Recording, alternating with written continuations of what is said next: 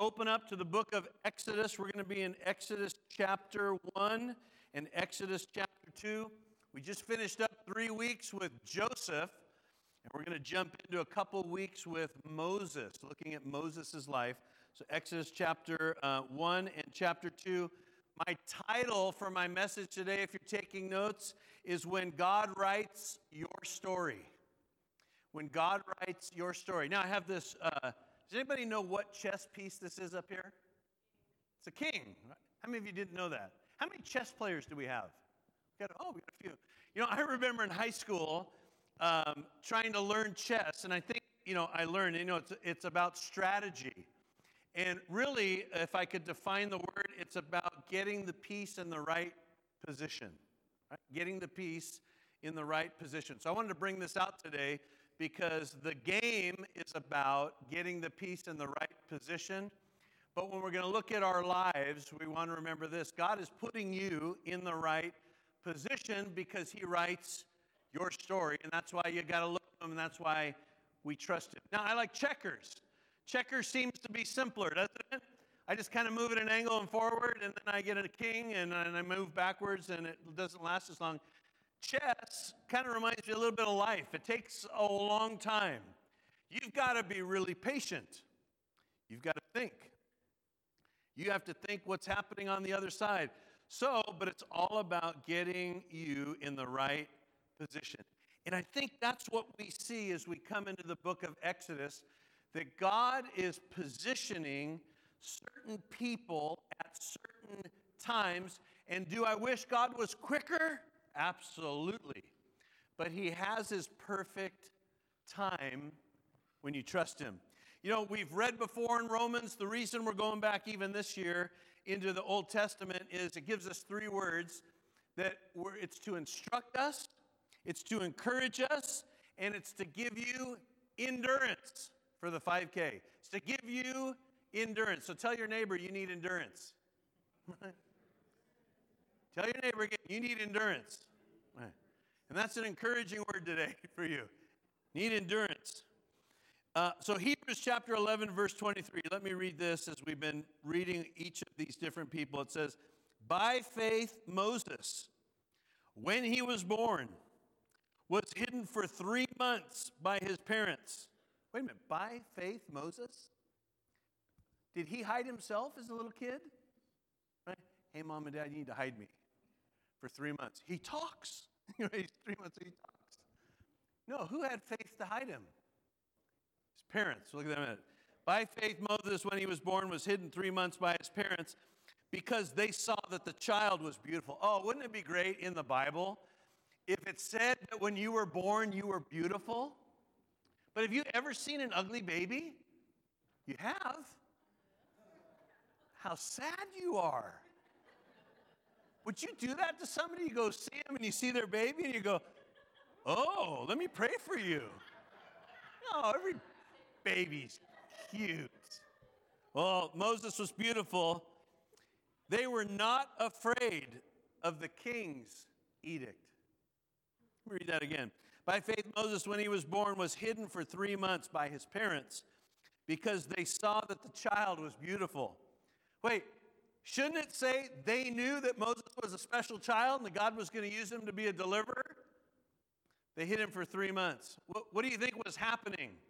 Well, they had faith in God, but God was positioning Moses for a purpose. And they were not afraid of the king's edict. When the apostles are told, you are not allowed to preach the name of Jesus any longer. Do you hear me? And what do they do when they get outside? They go and preach. We're going to listen to what the Lord says. There's a reference in Genesis 15, you can write it down and look up later, that God tells Abraham that this nation, the promise that I'm telling you, they're going to be enslaved for 400 years. And so this is not anything new. Remember, as we were looking at Joseph, Joseph is the one that saves the nation of Israel by getting them all into Egypt. But as we pick up this story, there's a king, a new king of Egypt, that didn't know Joseph. You would think in the history how the Egyptians knew history, you would think that there would have been some respect for Joseph, some respect for this nation called Israel, but he did not know Joseph.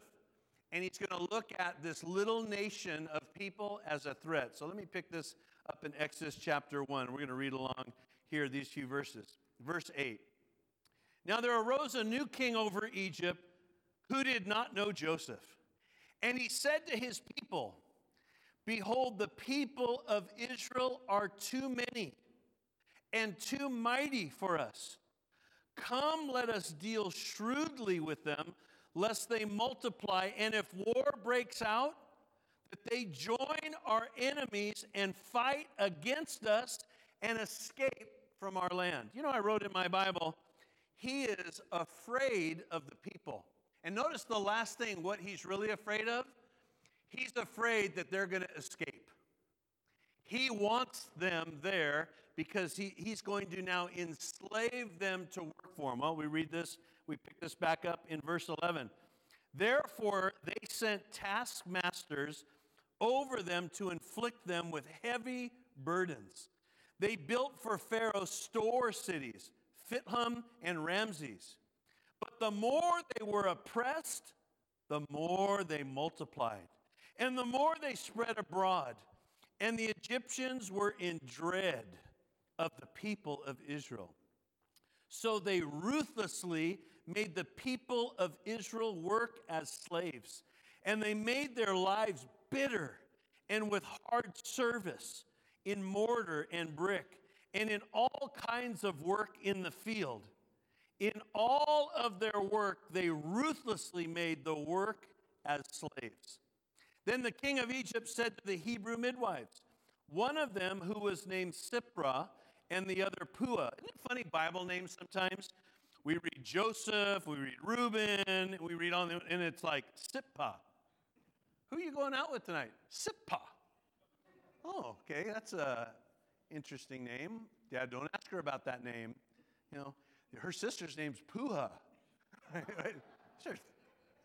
Interesting names are here, but look at what they say.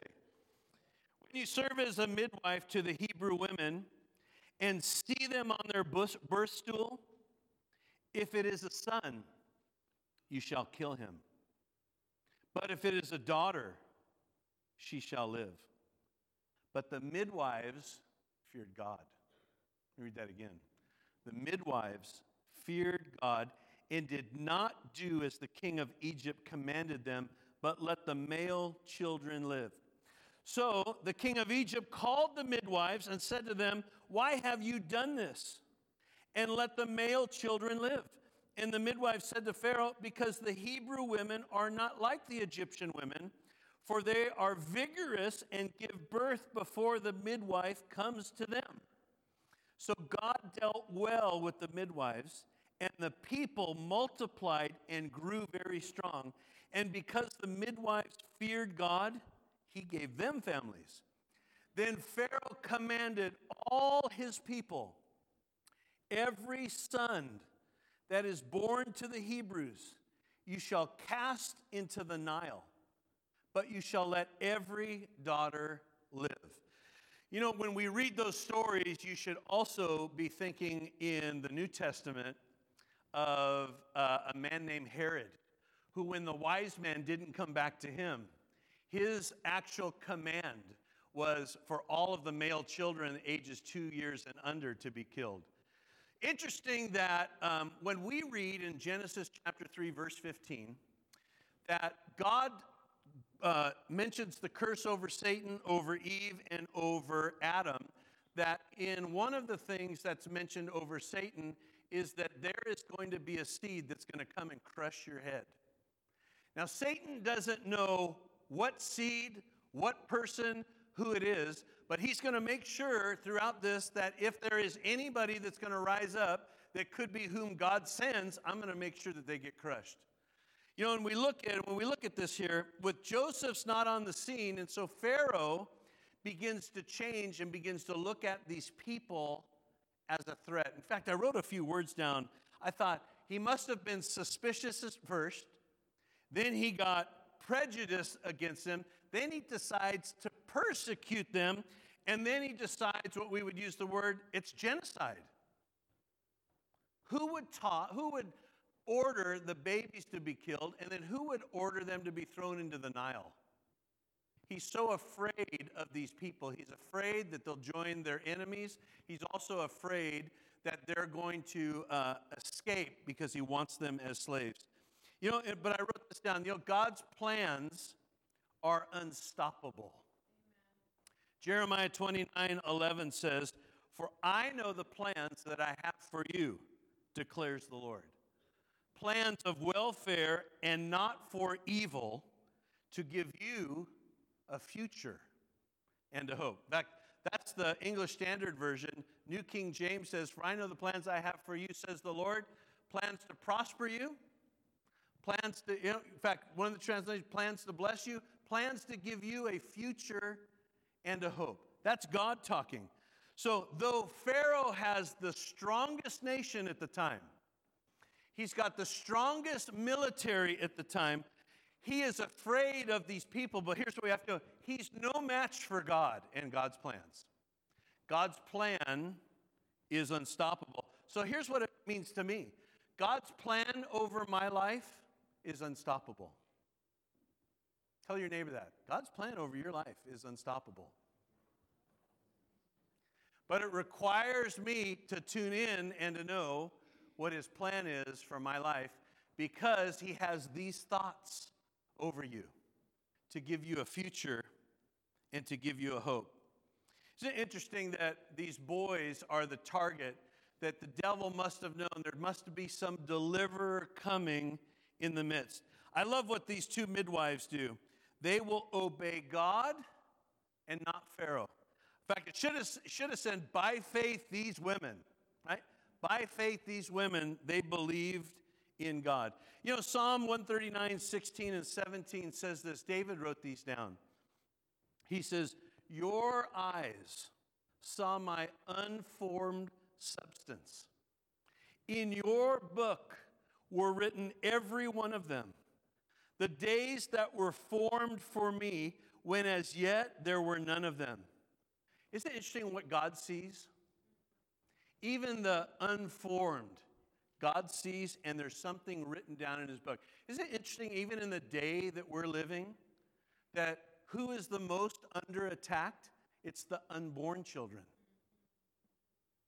It's because Satan understands the value of life. And if there's anything that we've got to stand and be strong for, it's the value of life, of children's lives. You would have thought that Pharaoh, here's what I would have said. "Hey, I want you to get me every 16, 17, and 18-year-old scrapping boy. We're going to take them out, because those guys are strong." Wouldn't that, the military guys, right? The ones that are strong. But he goes after these ones that are just born. I love what it says too. These midwives say, "Man, the Israel ladies, they're strong. They're out in the field, and then bloop, there's a kid with the corn, right? Here's a baby." Well, if you read on a little in history, the Egyptian wives were pampered, right? They were perfumed. They were all dressed up. These Israel wives, they're out in the fields. They're having to work hard. In fact, we've read words. Everything's bitter. They're out working. And all of a sudden, "Hey, I think you dropped some. Oh, yeah, it's your son. He's right there. Got to go back and get him." Boy.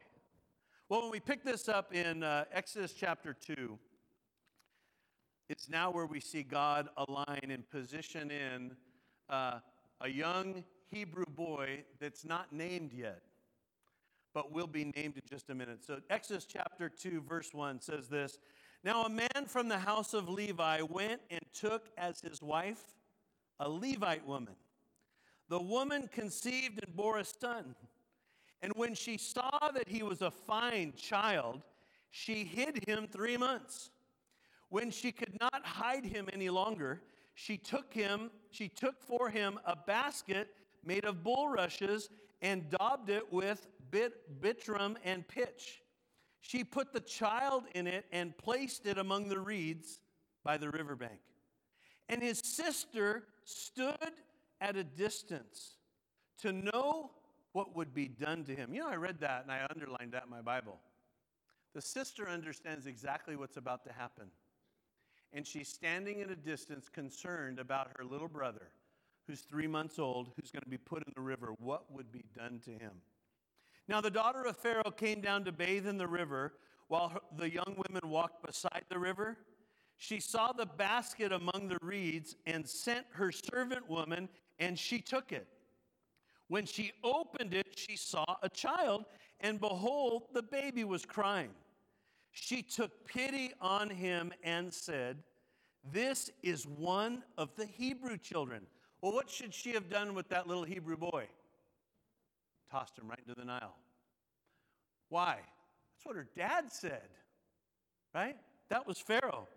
Then his sister said to Pharaoh's daughter, "Shall I go and call you a nurse from the Hebrew women to nurse the child for you?"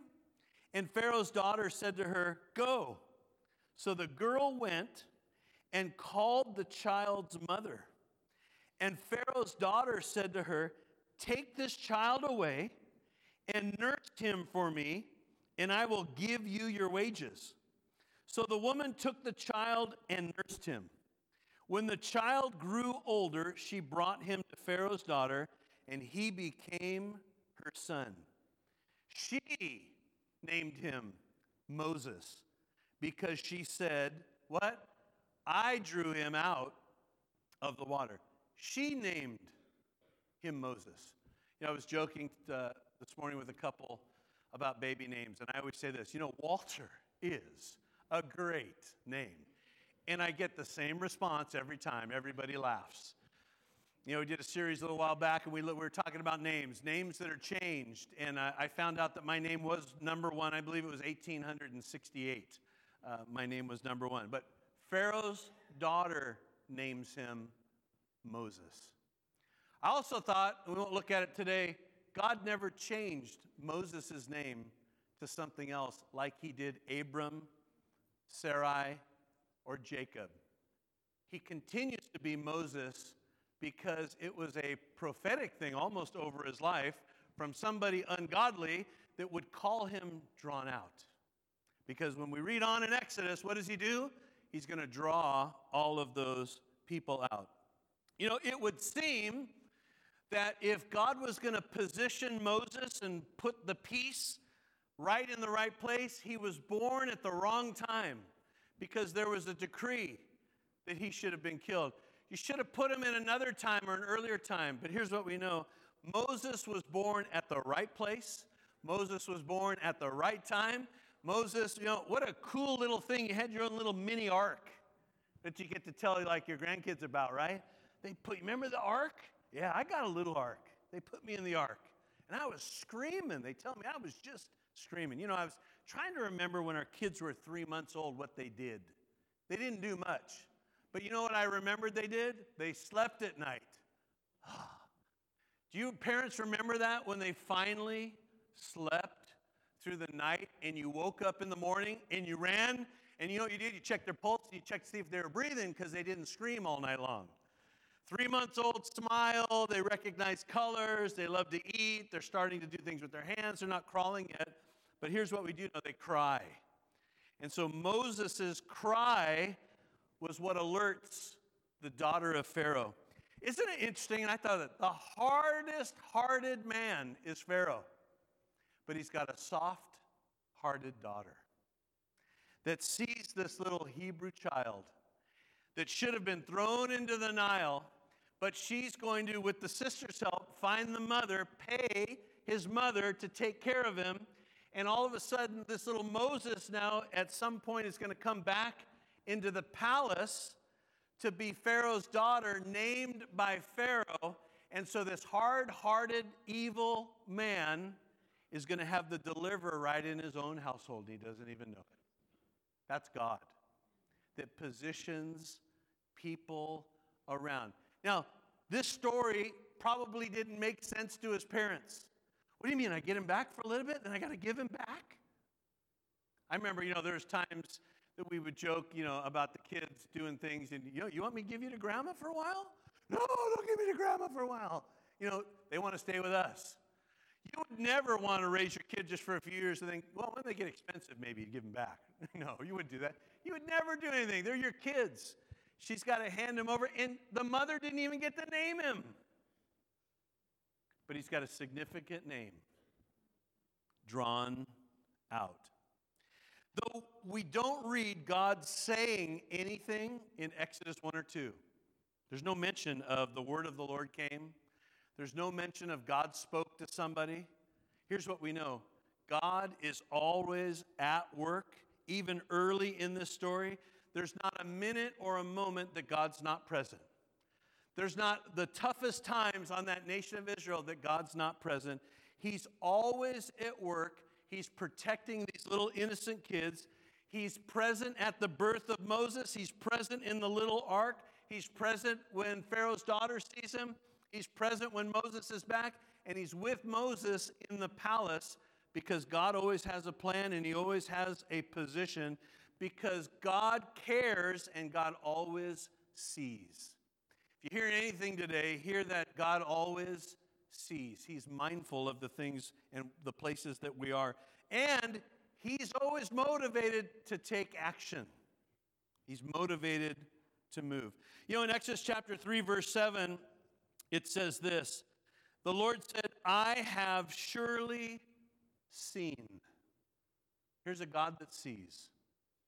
I have seen the affliction of my people who are in Egypt. I have heard their cry because of their taskmasters, and I know their suffering. God sees and cares when the people he loves are hurting and oppressed, and he's always motivated to take action and to rescue them.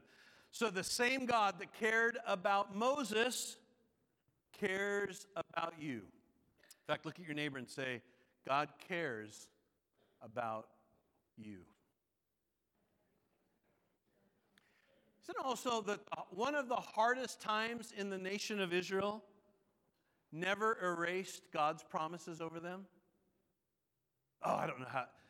These people are being oppressed and they got, I just don't know if it's going to work. No, what did the people do? They multiplied, they grew, they became strong because of God was always with them. You know, Acts chapter 7, verse 22, you know, we don't read this in the book of Exodus, but we get it dropped for us in the book of Acts. It says, and Moses was instructed in all of the wisdom of the Egyptians, and he was mighty in his words and deeds. You know, I thought about that. All right, let me look up. What was Egypt known for in those days? Science, math, agriculture, architecture. I mean, you could go on down. Writings. They were the empire. Moses was instructed in all of the wisdom of the Egyptians, and he was mighty in his words and his deeds. He must have had some authority because when we pick up the story next week, he sees a Hebrew one in trouble, and he goes and takes care of the situation. But when God calls him, what is the first thing he says? I can't talk right. I need a helper. Isn't it funny that he's educated, but when God gives him an assignment, he struggles to say, I don't know if I deliver your people. I need help. I need somebody to speak for me. So we should never be concerned of our weaknesses when God gives us an assignment, because he's always with you. He's always with you because the assignment always seems too big. I've got to go take all these people. I don't know. I can't talk. I got to bring Aaron. I got to take somebody. Always go back because God will always give you something large like that. You know, when we read through this story, I think of this. The most accomplished author that we will ever read or study is God himself. He is writing the story of Moses right before our very eyes, placing him in the midst of the palace. And if I can trust what I read here, I can trust that he's writing a story over my life. That you might feel that you're the nation of Israel and you're out and you're being oppressed. You got taskmasters and you have this or you have that, or you've been put in your own little ark out on the Nile. But God is always at work. He always sees. He's always watchful what's going on. But we have to be watching for him. I love this verse in John chapter 6:44. And these are Jesus' words. No one can come to me unless the Father who sent me draws him. And I will raise him up on the last day. No one can come to me unless the Father who sent me draws him. You know, as I'm reading in here, I'm going back to Moses. Moses means drawn out. Drawn out. Stays with him. It's a prophetic word over his life. He's going to draw out the people of Israel out of Egypt into their own land. Jesus uses that word that for us to be able to come to the Father, we have to believe the one that draws us to him. Do you know God drew you out somehow? Somewhere, wherever you were, or even is still drawing you out. He is one of those ones that's constantly drawing you to him. There's that drawing you to him. How many times you see your kids or grandkids or other people's kids, and the first thing you want to do, and you want to go hug them, and when they get older, they don't want you to hug them, but you hug them anyways, right? Because you're drawn to them. There's that drawing that God has in our hearts to draw us to him. God always wanted to be with his people. In fact, I love what Moses says later on there. He tells Pharaoh, he says, we just want to leave for a few days and go worship God. Just let us go for a couple days and worship our God. We just want to worship God. Let's leave the land and worship God. And he won't let him do it. But God's the one that's drawing. In fact, bow your heads if you would with me today.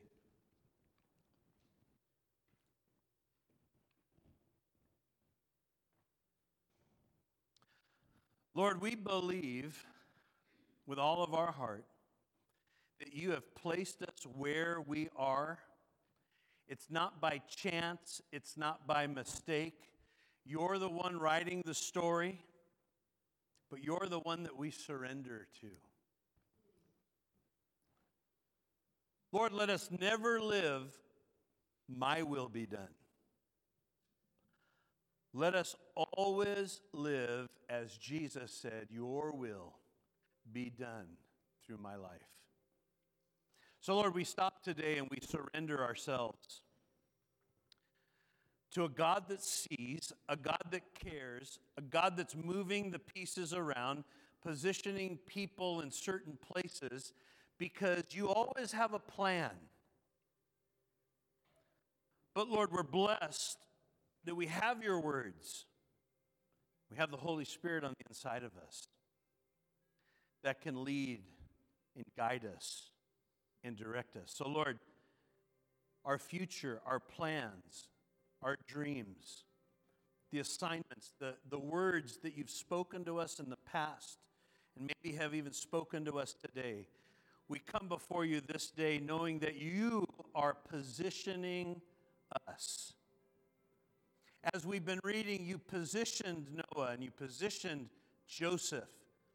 You position now Moses at the right time and the right place because that's who you are and that's what you do. And we submit and bow ourselves to that plan today. You're at work. You're always at work.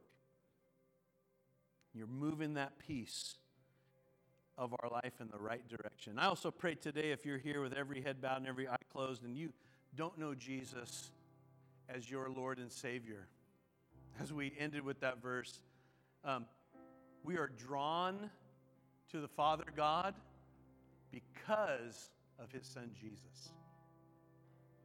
He's always drawing people. He's always reaching out and wanting to get their heart.